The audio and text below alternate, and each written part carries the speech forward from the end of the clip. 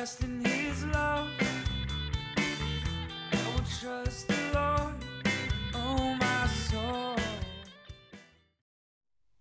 All right, we're in our third week here of a series called Proud to be an American. Proud to be an American Christian. We're continuing a several-month theme of, hey, let's just be very honest and talk about what's on everybody's minds in this crazy world and crazy year. And right now, I mean, we would be foolish to be tone deaf to the reality that politics and how to think about that in the context of being a Christian in our world and in our country in an upcoming election. What do we do with all that? So this series is meant to get us into God's Word, get us into the facts of our history books, and just wrestle with some of these incredible things that our founders left us. They did some things incredibly right that left a legacy that I would say is a godly heritage that's been given to us, bestowed to us as an inheritance like no other country has really had. And we have, I believe, the duty, the obligation to defend that, to protect that, to promote that. And we're not in any way just, blindly with rosy-colored glasses saying America's perfect, has no problems, has no sins, past, present, or future. That's not what we're saying at all. We're saying that the founders, if we get into their hearts, their minds, what they actually said and the intentions of the way that they framed our government, has some really, really beautiful, powerful things that as Christians, we should be able to say, amen, let's do that. And in some ways, it's amen, let's go back to that. Or amen, let's live up to that. So very, very important, healthy things to wrestle with, because the reality is we're all citizens. We're dual citizens in the world. But the book of Philippians makes clear that our primary citizenship is in heaven. So we're not saying it's not. So Philippians 3:4-21, and a little caption of it is, our citizenship is in heaven. And that's what we await, the revealing of the Lord Jesus to finally, perfectly inaugurate and advance His kingdom on earth as it is in heaven throughout the earth, so that every tongue, tribe, and nation worships Jesus before the throne. That is our ultimate hope. But we also see throughout God's Word is that God has placed us in specific locations, places, countries, nations, cities, and we're to be citizens of heaven while being citizens of earth. And sometimes that gets a little confusing. What does that look like? And so that's exactly why we're going back into the history books, because I firmly believe, and the more I study it, the more I get excited and convinced that the founders of our country struck that balance incredibly well. They weren't trying to make a Christian theocracy where everyone was forced to be Christians. Neither in any way, shape, or form are they a bunch of atheists and deists that don't care. That is absolutely historical revisionism if you see that. You cannot read the founders in their own words and come away with that. So I believe they struck a very fine line. Many of them, if not most of them, very strong, committed Christians. And so they struck this line of what does it look like to be ultimately citizens of heaven, but while we're on earth, we're citizens of earth. We've got to set up a government. So what does that look like to be fair and just, and et cetera, et cetera. So that's what we're going after. So if you've missed it, the first two I would highly recommend going online, weareelevation.com, because they build on each other. Not coincidentally. The founders, I believe, had a very clear vision for building a society of liberty, and it has steps, it has foundational pieces that matter a lot. Today we're going to look at maybe everybody's favorite in America. Individual rights. Everybody's favorite. I mean, this is America, right? Human rights, civil rights, liberties. Don't tread on me. America is known for being the birthplace of certain unalienable rights, as it says in the Declaration of Independence, endowed by our Creator, such as life, liberty, pursuit of happiness, such as a government that's set up and derives its just powers from the what? Consent of the people. That's a right. Or as it was stated in the Constitution, it's we the people.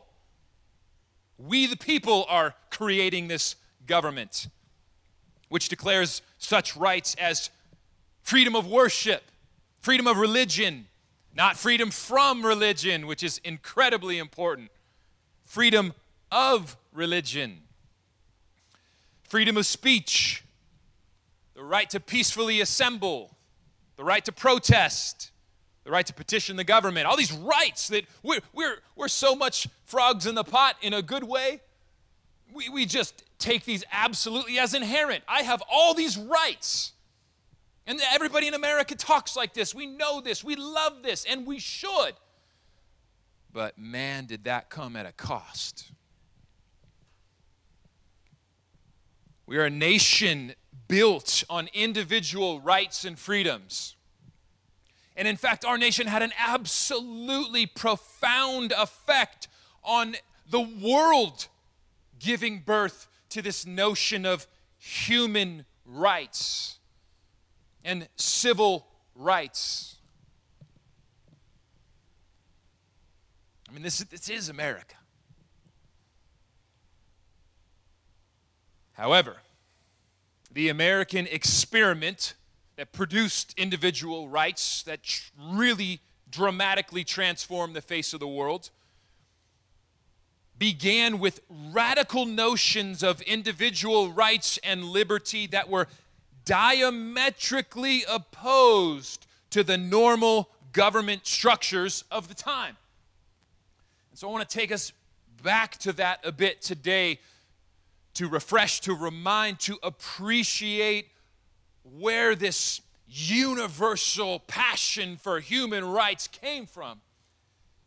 And in a way, it helps us go back there and anchors us back once again in what was intended, and that will help us recapture and move forward as we desire to grow that tree of liberty that the founders envisioned. So let's go back to some of my favorite people. The Mayflower Compact, 1620. Before they even got off the boat, they wrote, in some ways, a little mini constitution. In fact, what happened was their ship blew off course. So they recognized that, hey, we're no longer in Virginia. So they had a contract with the Virginia company to fund it and et cetera, et cetera. They blew off course. And so part of it was, whoa, we're not in Virginia anymore. We're not under that obligation. Destiny took us off course. Oops. So what do? Well, we've got to come up with a document to govern ourselves. It's now famously called the Mayflower Compact, before they even got off the boat. What is now Plymouth, Massachusetts. They wrote this text. In the name of God, amen. Having undertaken for the glory of God and the advancement of the Christian faith, there's some vision, and honor of king and country, a voyage to plant the first colony in the northern parts of Virginia, do by these people present, solemnly and mutually in the presence of God and one another, covenant and combine ourselves together into a civil body politic. That's civil government. For our better ordering and preservation and furtherance of the ends aforesaid, meaning the goals, the vision, to advancement of the Christian faith, etc. By virtue hereto enact, constitute, and frame such just and equal laws, ordinances, acts, constitution, and offices from time to time as shall be thought by most meet and convenient for the general good of the colony. I know, I'm sorry, for some, that's like really boring. You just got thrown back into high school history class, but that is a revolutionary document. A civil body politic. This group of There's like 100 passengers, 25 crew members, 44 of them are pilgrims. This is a very mixed group, but the pilgrims, the Puritans, the Christians stood up and they said, hey, before we get off the boat, we have to have a document that we agree upon, that we vote upon, that says this is how we're going to live together. And again, this is Christians mixed with merchants and adventurers and entrepreneurs and tradesmen. They're not all the Puritans. So this is right away, this is a picture of America. This is a pluralistic America. How do we live together? The Christians stood up, said, let's do this. They wrote, and a civil body politic was created. The voice, and this is what's so revolutionary at the time, we got to feel it. The voice of the people creating a government document that speaks of things about laws and from time to time offices, meaning we're going to vote on laws, we're going to vote on offices as shall be thought the most convenient for the general good of the colony. So, the voice of the people creating a public government document that is then ratified by a majority vote. This has not been done. This is radical. This is the beginning of the American experiment. This is the seeds of democracy, of representative government. This stands in glaring contrast. And this is part of what helps see how radical they are, how bold they are, how costly it was for them to fight for the individual rights and freedoms that we swim in today. At the time, the King of England had declared the divine right of the king. He creates the government. He is the head of the church, so the divine right of the king was a concept that in 1531, King Henry of England ushered in. He named himself, so he's already the king, the monarch, as if that's not enough power. He got a little thirsty for more. So he came up with the concept and named himself the supreme head of the Church of England, which is reminding me of what's that children's book about that fat fish that just keeps eating more? And my mom read it to me 1,000 times. Sorry. He's already the king of England, one of the most powerful nations in the world. And he says, you know what? The church, they've got a lot of power. I think I'll also be the head of the church.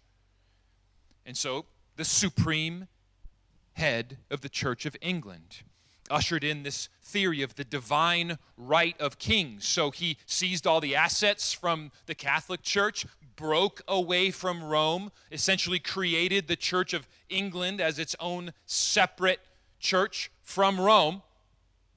But he declared himself as the head. It's a state-run church, so it is a state-sponsored, it is the church. It's the approved church by the government. That's part of what the founders were getting away from in the First Amendment as well. A state-run church with the king also the head of the church. So what this permitted the king was absolute power over the subjects. It left no room for the rights of people, because it fully enshrined, if you will, the power of the king as now having divine authority. So, in other words, the king's not accountable to anyone. Why? They're only accountable to God. It's the divine right of the king to lead the people in every fashion, both in the political sphere, in the spiritual sphere, and you got those two things. Now you've got everything back then. No accountability whatsoever, no rights of the people. There are no unalienable rights. They don't exist. You don't have them. Only the king does, and he can govern as he sees fit. Human rights don't exist. That is the lived reality in which the Mayflower Compact is birthed. It's an act of treason. I mean, they're already running from King George or King James. Which one is George? I think was the time of the Pilgrims, and James was the Pilgrims. George was the American Revolution. I might get that wrong. I think it's James. Anyways, the Pilgrims come here in 1620 because they've already fled King George, who wants to kill them. Why? Because they just want to read the Bible and worship God.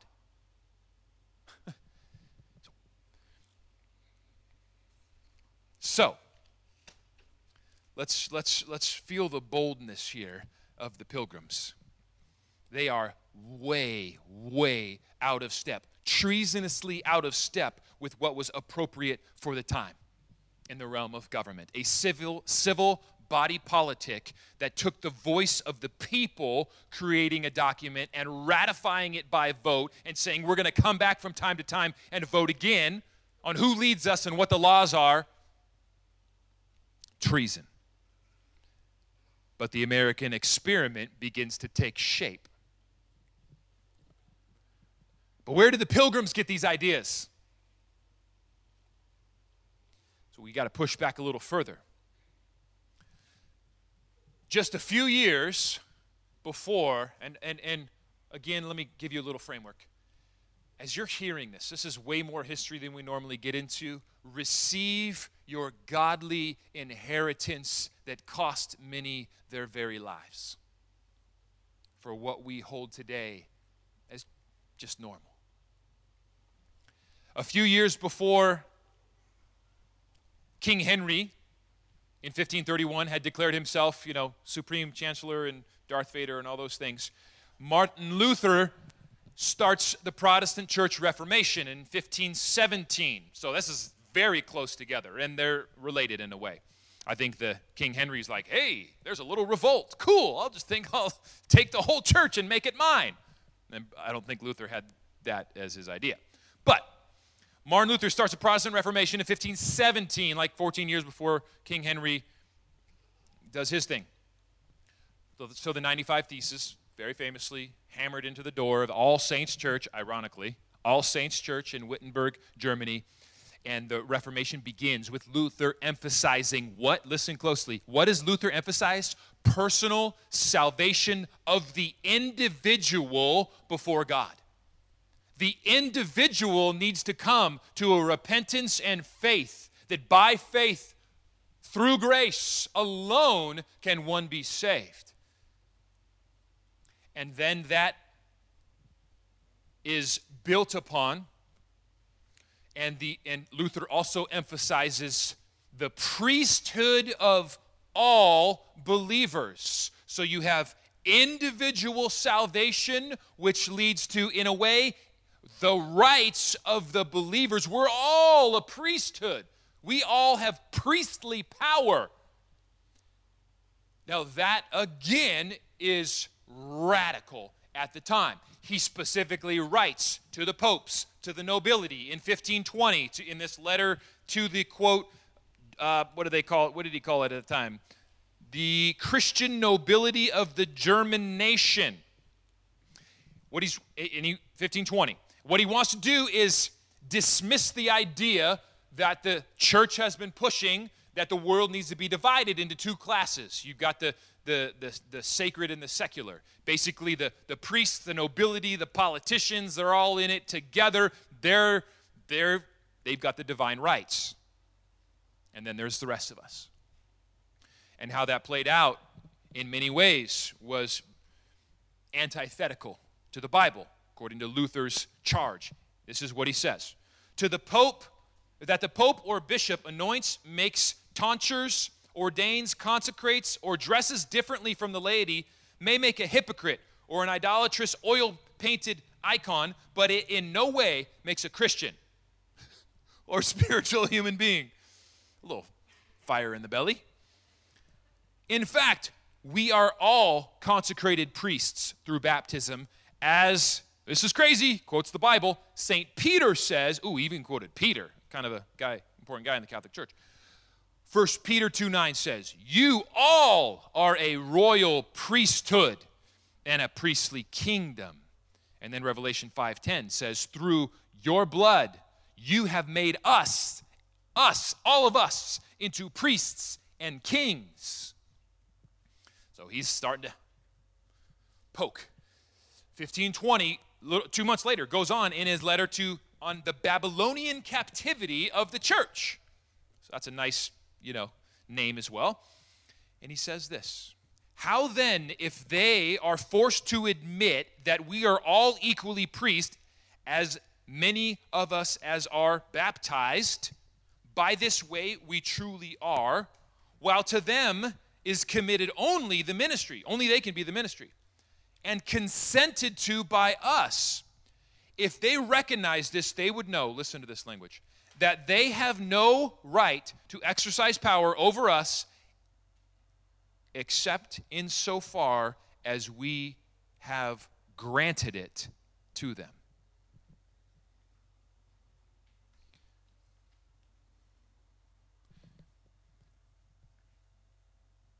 By our consent, you can lead.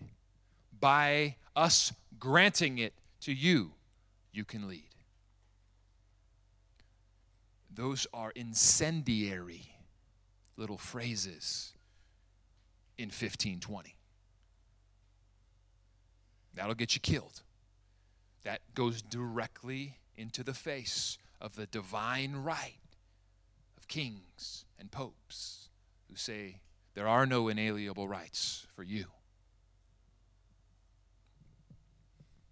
And Luther had the intention to organize the church this way, to say it should be the members of the congregation that have the right to elect a pastor, and if necessary, dismiss them.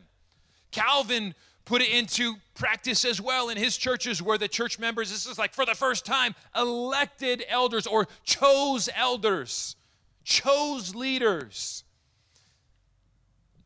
It's forming the beginnings of representative leadership. It's stirring in the 1520s.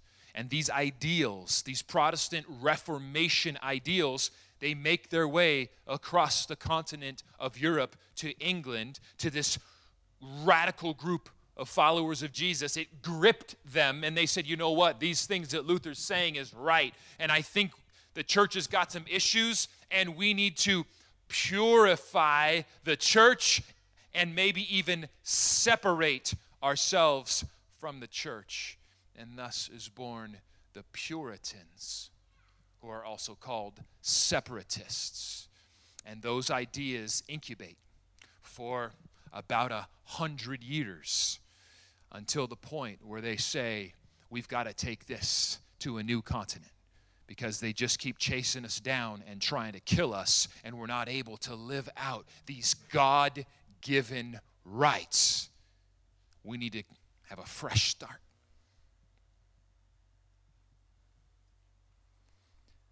The Protestant Reformation. Let's just ask ourselves the next time we hear a public politician make this unassailable point.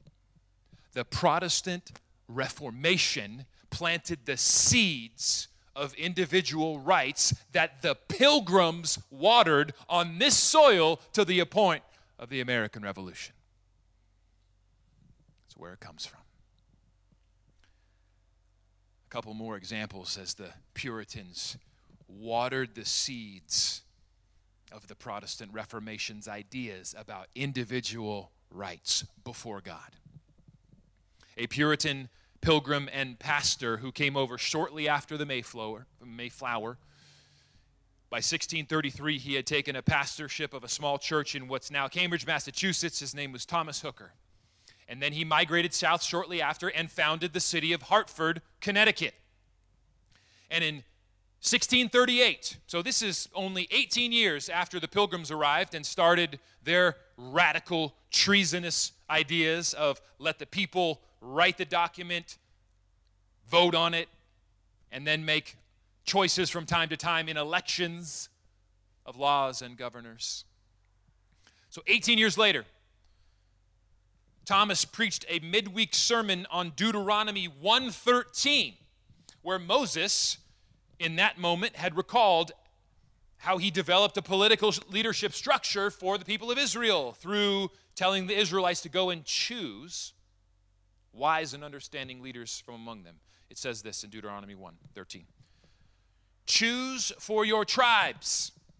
Choose. That right there. That is a treasonous idea in colonial America. Choose for your tribes from among you wise, understanding, and experienced men, and I will anoint them, appoint them as your heads. And you answered me, the people said, the thing you have spoken is good for us to do. So to Thomas Hooker, this was a template for how nations should be governed. Right here in the Bible. This is the template. This is how God has set it up. So one listener took notes, and in shorthand, these are the notes that remain from that sermon. Here are the key points. Quote, the choice of public magistrates belongs unto the people by God's own allowance. Where does he get that idea? The Bible. The privilege of choosing or election, which belongs to the people, therefore must not be exercised according to their humors, but according to the blessed will of God. Humors in that context is like just a whimsical, to the blessed will of God. They who have power to appoint officers and magistrates, it is their power also to set the bounds and limitations. How long should they be elected? If we don't like them, vote them out. The foundation of authority is laid, you got to hear this, firstly in the free consent of the people. That is 1638. Absolutely radical notion of government. That the people, it's by the free consent of the people that government should be founded. Where does it come from? Right out of the Bible. Right out of a pastor's interpretation of God's setting up government for a nation. Not coincidentally, less than 1 year later, in Hartford, Connecticut, they banded together with 2 other local settlements, and they created something that scholars call the first constitution in the United States. It was called the Fundamental Orders of Connecticut. And what's in there? It's a little constitution in which these 3 settlements got together and they said, hey, to rule ourselves as a civil body politic, to use the Mayflower term, citizens elected representatives from each little town and location to a legislature that would enact laws of the land. That had never been done before on this continent. For this reason, Connecticut is called the Constitution State because it started the idea of a constitution. Well, Mayflower did, but, Reformation did. The Bible did. Oh, wait, where are we going? Here we go. But it's called the Constitution State because our founders used that template to then start a constitution. For these reasons, Thomas Hooker is sometimes called the father of democracy. But he's a pastor reading the Bible, saying, look what God did. One other one that's incredibly influential is Reverend John Wise of Massachusetts. I wish God would have given me a name like that. That's a good last name right there. Nothing against my last name, Dad, Mom. We're good. But Wise. Never mind. I'm done. Okay. John Wise was preaching and writing in 1687. This is way early. I mean, this is almost still 100 years before the Declaration of Independence. So this pastor, again, is preaching in the prairies of the colonies these specific phrases, and you can go back into the history books, go back and read the actual sermons to see these phrases. Why? Oh, we'll get there in a moment. But here they are. He was preaching that, quote, the consent of the people was the foundation of the government. Where did he get that? Maybe he got it from Thomas Hooker. Maybe he got it from the Mayflower Compact. Maybe he got it from Martin Luther. Maybe he got it from the Bible. Maybe he got it from all of them. But he was preaching clearly the consent of the people is the foundation of government. And that, quote, every man must be acknowledged equal to every man. Radical idea in 1678. And that, quote, taxation without representation, ever heard that phrase before, is tyranny. If this language sounds familiar, it's because Thomas Jefferson did not have all original ideas.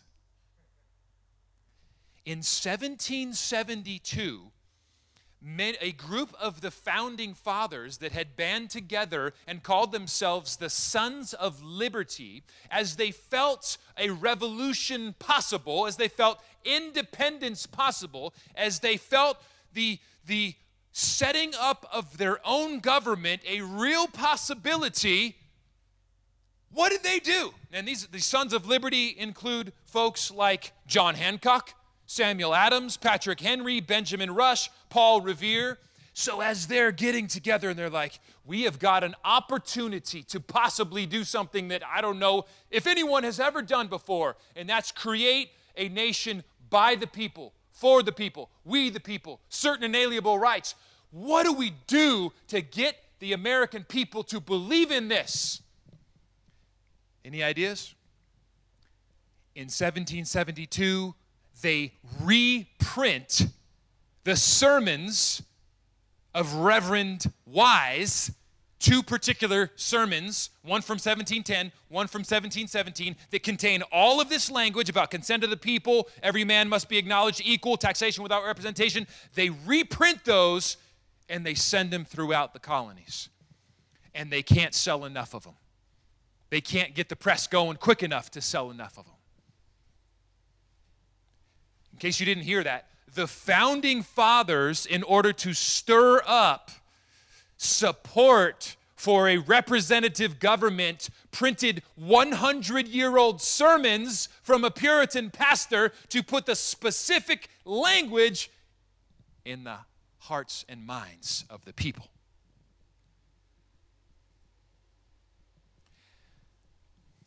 Calvin Coolidge, President of the United States, in 1926, on the 150th anniversary of the Declaration of Independence, said this, quote, "These thoughts in the Declaration can very largely be traced back to what John Wise was writing in 1710. He's the one that said, quote, every man must be acknowledged equal to every man. And again, quote, the end of all good government is to cultivate humanity and promote the happiness of all and the good of every man in all his rights, his life, liberty, estate, honor, and so forth.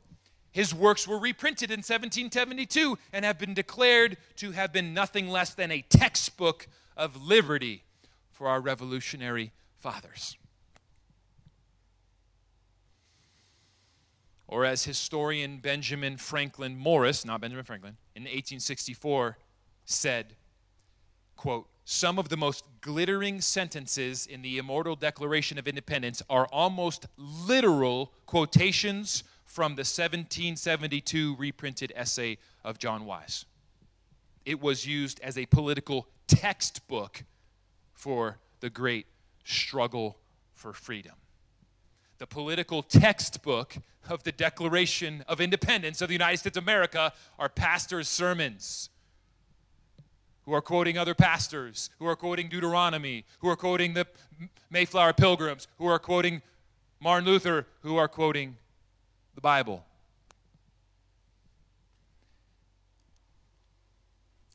I'm proud to be an American that sees our foundation of individual rights firmly, directly correlating to, going back to what the Reformation planted, the truths, the ideas that the Reformation planted and the Pilgrims watered and the founders brought it to harvest.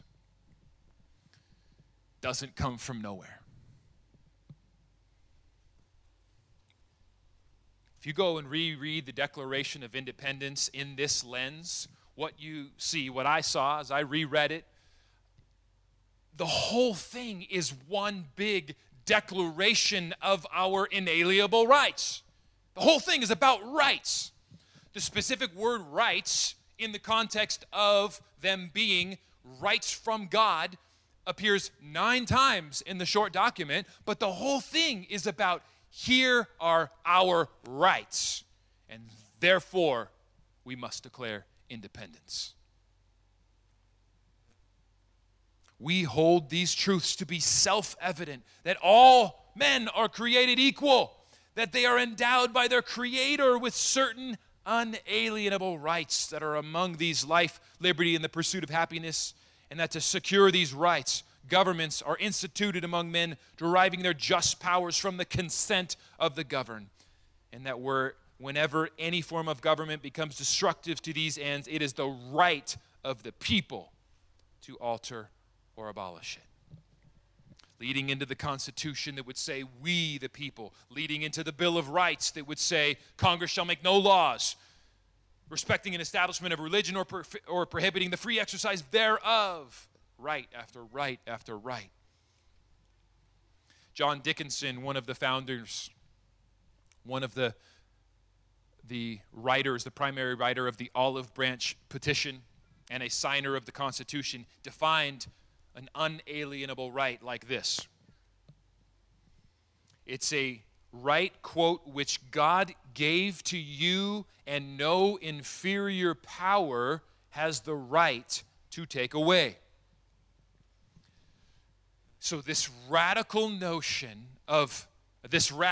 American notion of individual rights is that our rights do not come from the government.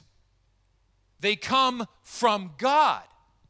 And the government's job is to make sure the rights that God gives us are protected. It's a radical notion of government. John Dickinson, same person, said this also about that. Human governments could not give the rights essential to happiness. We claim them from a higher source, from the King of Kings and Lord of all the earth. This is one of our atheistic founding fathers. They are not annexed to us by parchments and seals. They are created in us by the decrees of providence, which establish the laws of our nature. They are born within us, exist with us, and cannot be taken away from us by any human power without taking our lives. Our rights come from God. Government's job is just to protect them. A thoroughly, radically American idea and something to truly be proud of. But what we must recognize is that Americans don't have certain unalienable rights without a bold and costly Protestant Puritan foundation. They certainly don't exist in the way we know them today. And most likely, the world doesn't know human rights without the bold and costly Protestant Puritan foundation.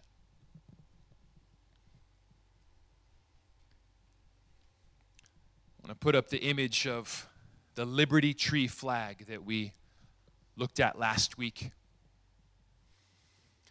which is one of the first flags that our nation ever flew. That right there is amazing. It was the first flag commissioned by the Navy, flown by many naval ships in the Continental Army, in the Revolutionary War.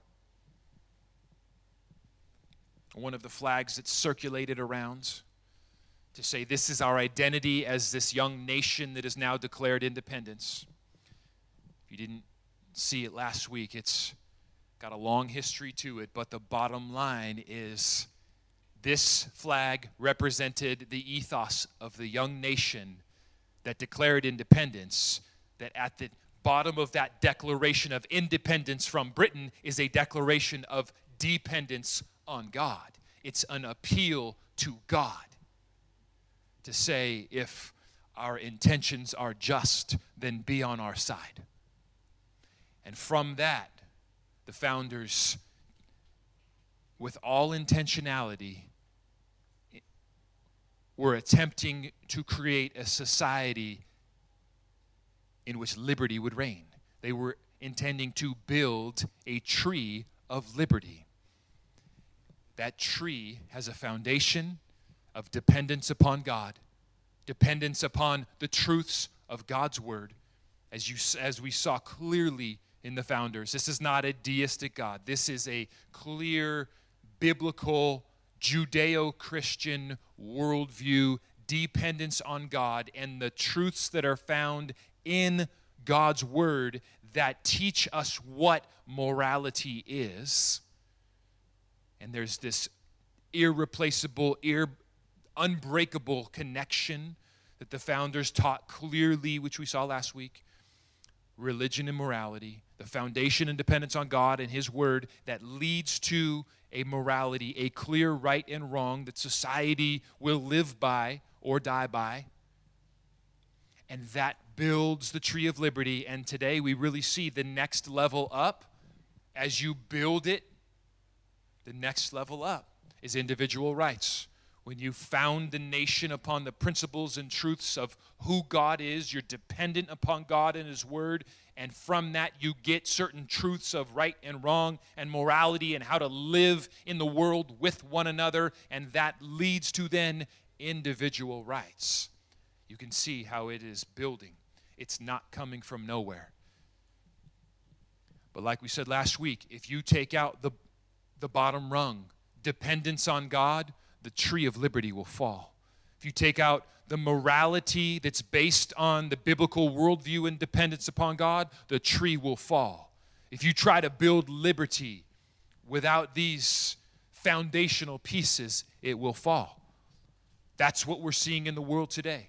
I read to you guys a month or two ago about the UN document that is putting forth the next evolution of human rights, which is sexual rights for children. There is a document that is being highly circulated. It's called Exclaim, Young People's Guide to Sexual Rights. It's being distributed across the world, mostly developing countries, by the United Nations. You can look it up. Exclaim, Young People's Guide to Sexual Rights. This is an example of how we will lose our way, even with the same kind of language and general concept, if we don't stay tethered to what the founders put in place, which was clearly the dependence upon the Judeo-Christian God biblical worldview that teaches clear right and wrong morality. If we remove those and retain other elements like individual rights, we will end up with this. Quote, young people are sexual beings. They have sexual needs, desires, fantasies, and dreams. It is important for all young people around the world, and what's young people? Under 18, and there's no limit on the bottom defined. For all young people around the world to be able to explore, experience, and express their sexualities in healthy, positive, and pleasurable and safe ways. This can only happen when young people's sexual rights are guaranteed.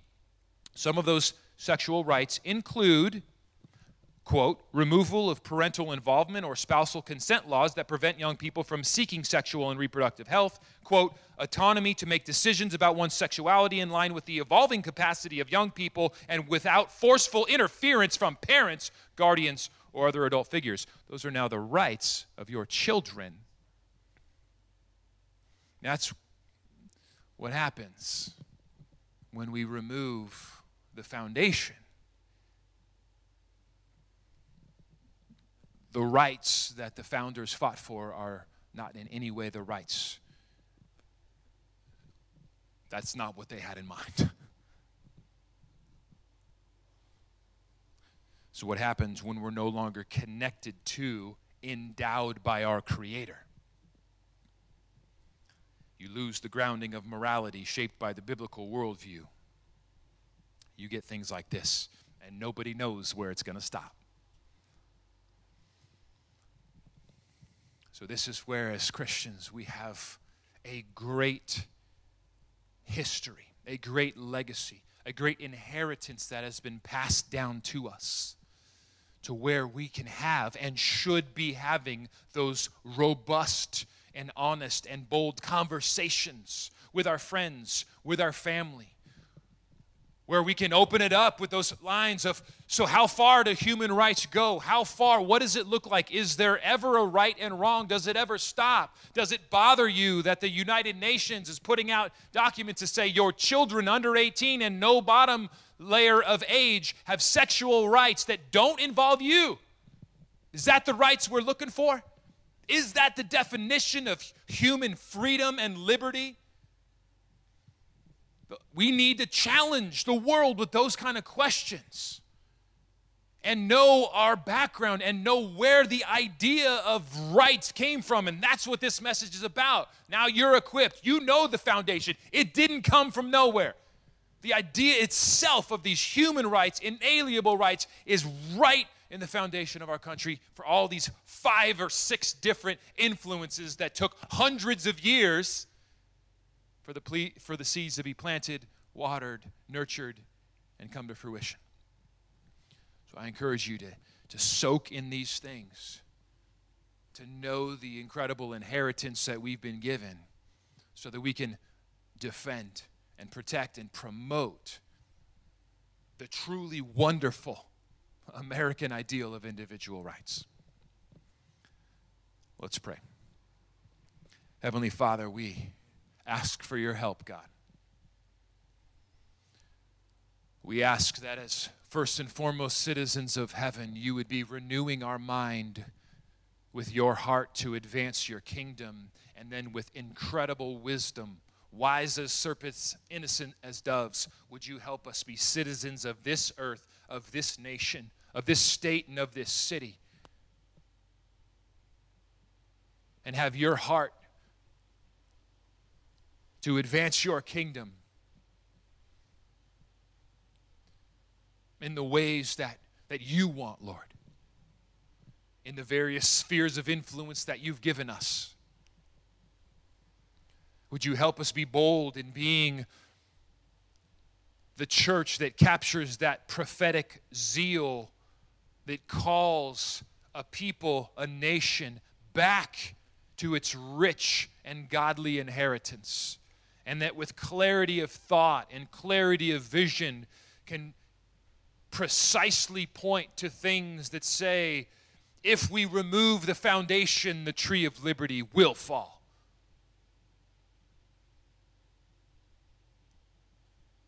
We need your help, Lord.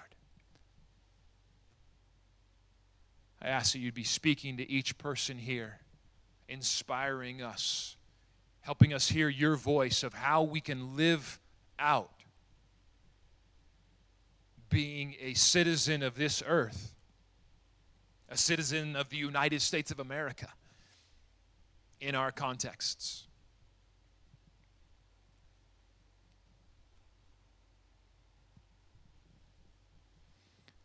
We make an appeal to heaven.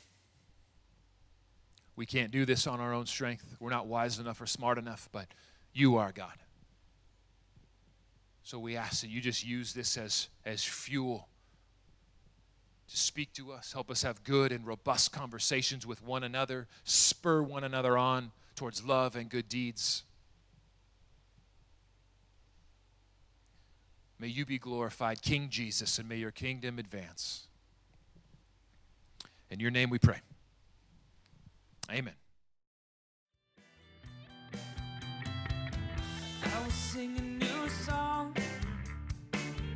I will sing a